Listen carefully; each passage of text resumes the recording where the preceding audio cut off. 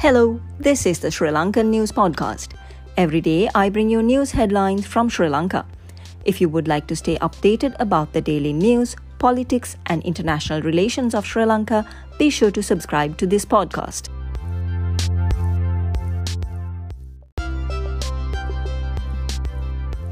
Hello and welcome to the Sri Lankan News Podcast.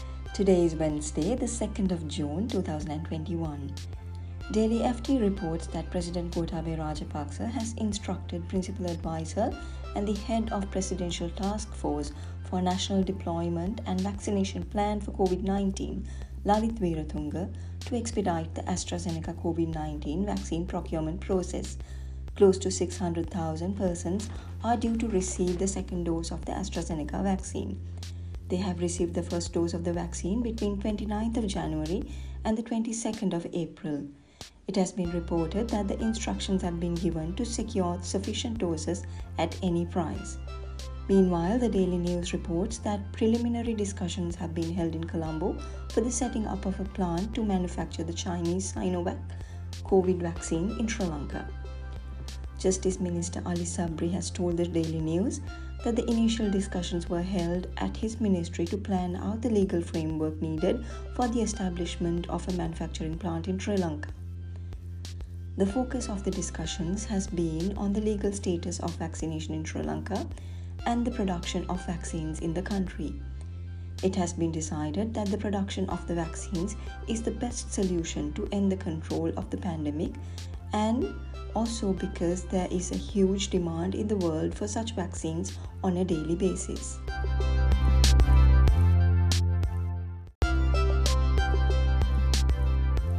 The Daily Mirror reports that following heated debates and discussions on whether people should receive a single dose or both doses of the Sputnik V vaccine, a team at the Sri Javardhanapura University has commenced research on the Russian vaccine's efficacy.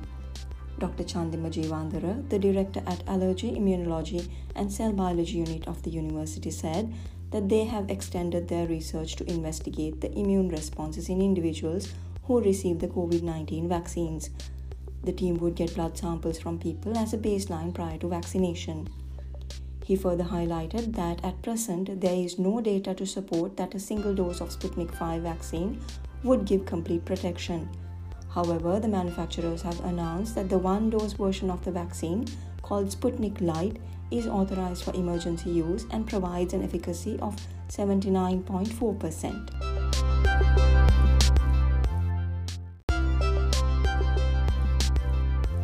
Ceylon Today reports that the government issued two contradictory statements yesterday in response to questions about whether China's Sinopharm vaccine was sold at a higher price to Sri Lanka than to Bangladesh. Cabinet spokesman Keheliya Rambukwala, speaking at the weekly cabinet media briefing, said if such a scam had occurred, the procurement procedure should be investigated. Meanwhile, Udaya Gammanpilla, another cabinet spokesman, remarked at the same media briefing that the government cannot make any pronouncements on the vaccine sales and prices, and that the Chinese government should respond to those concerns.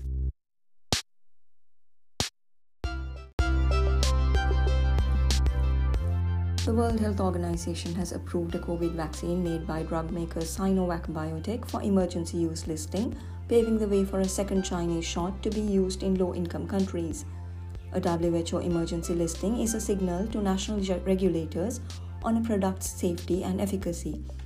It will also allow the shot to be included in COVAX, the global program to provide vaccines mainly for low-income countries, which face supply issues due to an Indian export suspension.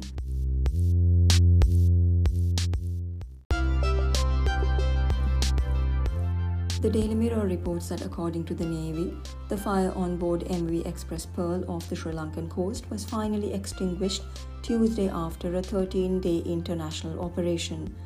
The Daily FT reports that the President Gotabaya Rajapaksa has directed the Marine Environment Protection Authority to tow the fire-stricken MV Express Pearl container ship into the deep seas off the coast of Colombo to minimize possible damage to the marine environment.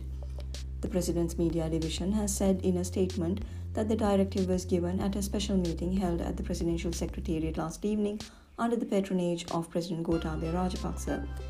Meanwhile, the FT also reports that the Colombo Magistrates Court has yesterday issued an order preventing the captain, the chief engineer, and deputy engineer of the fire truck container vessel from leaving Sri Lanka.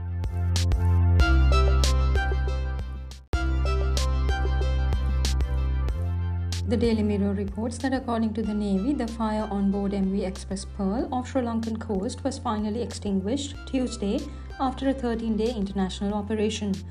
The Daily FT reports that President Gotabaya Rajapaksa has directed the Marine Environment Protection Authority to tow the ship into the deep seas off the coast of Colombo to minimize possible damage to the marine environment.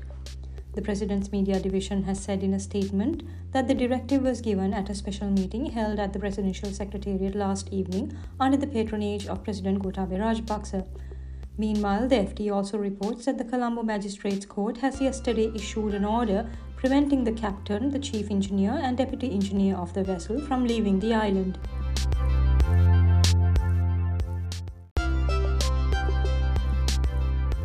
The Daily FT reports that the central bank has brought back the rule of mandatory conversion of 10% of workers' remittances to rupees by banks on a weekly basis. The fresh directive to banks was issued last week. Previously, via a directive on 17th of March, the central bank suspended the mandatory conversion for worker remittances until further notice. The original move to make 10% conversion mandatory was made in January this year on a quarterly basis. Workers' remittances inflow has been robust so far this year. In the first 4 months of 2021, workers' remittances amounted to $2.38 billion, up 21% from the corresponding period of last year. The Daily FT also reports that after a 10-day restriction on inbound travellers, Sri Lanka yesterday welcomed 19 tourists from 8 passenger flights. With the lifting of the temporary ban on inbound passengers to the country, a total of 567 people arrived yesterday. 52 crew members and 120 transit passengers have also arrived yesterday. However, all tourists must engage in a 14-day mandatory quarantine.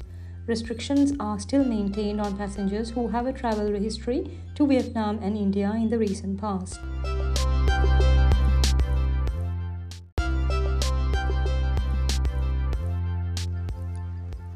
The Daily FT also reports that the Cabinet this week approved a proposal to establish a vessel monitoring system. The project will be funded through an Australian grant funding and will be operated in line with local and international legal requirements. The statement issued by the Government Information Department stated that, in terms of the Accord Proposal 15/3 of Indian Ocean's Tuna Commission, it is essential that the location of multi-day fishing vessels in the ocean be identified. It also stipulated that search and rescue operations during disasters be implemented and a vessel observation system be established to control illegal and informal fisheries activities carried out across naval routes utilizing multi-day fishing vessels.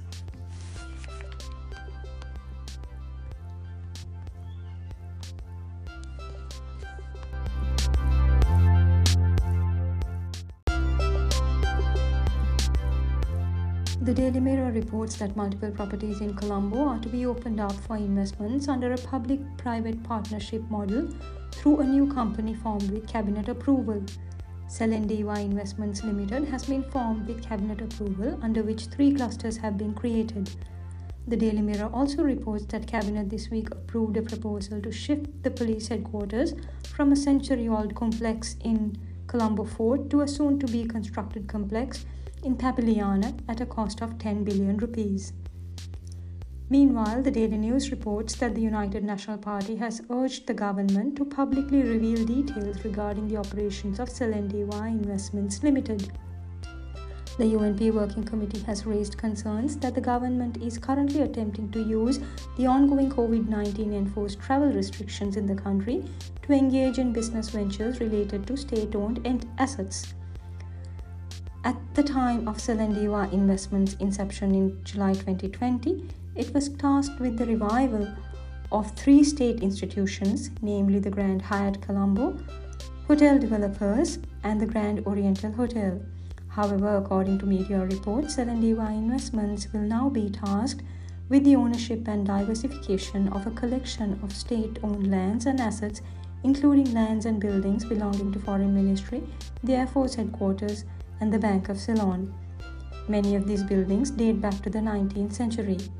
The Daily News reports that concerns have been raised that this project is an extension of the port city, which will be part of Sri Lanka, owned by foreign entities.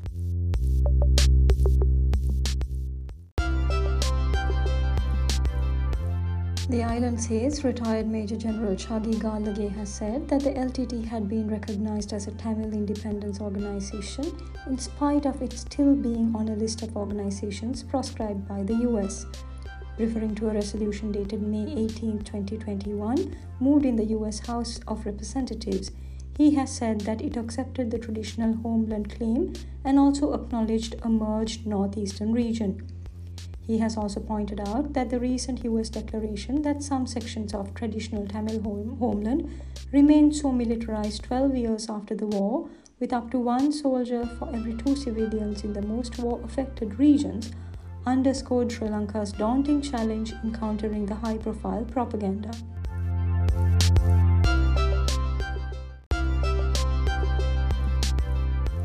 In other news, the Daily News reports that the distribution of 5,000 rupees allowance to low-income families will begin today. Around 6 to 6.5 million families will be eligible for this scheme. Daily Mirror reports that 2 Malvis who have been arrested under the Prevention of Terrorism Act have informed court through their lawyer that they are under pressure to frame human rights lawyer Hijaz Hizbullah. Attorney at law Eric Balasuriya had filed a fundamental rights petition alleging that the 2 Maulvis are being coerced to frame Hizbullah. In the petition, Balasuriya said that the Maulvis do not know Hizbullah, nor did they conduct any extremist teachings in the Al-Zuhariya Madrasa. Ceylon Today reports that the Health Trade Union Confederation, comprising over 20 trade unions in the health services, will go on a strike tomorrow, making 15 demands including safety facilities during the battle against COVID-19 and risk allowances to all health services. The Daily Mirror reports that the government has informed all chemical fertilizer and pesticides traders to release their hidden stocks to the market. Government Information Director General Mohan Samaranayaka said that since the import of chemical fertilizer and pesticides had been banned by the government, there is no point in keeping hidden stocks. That's all in the Sri Lankan News Podcast today. If you found this podcast useful, please share it with others. If you have any comments or feedback, email us at srilankannewspodcast@gmail.com. Thank you for listening to this episode of the Sri Lankan News Podcast. If you would like to stay updated about the daily news, politics, and international relations of Sri Lanka, be sure to subscribe to this podcast.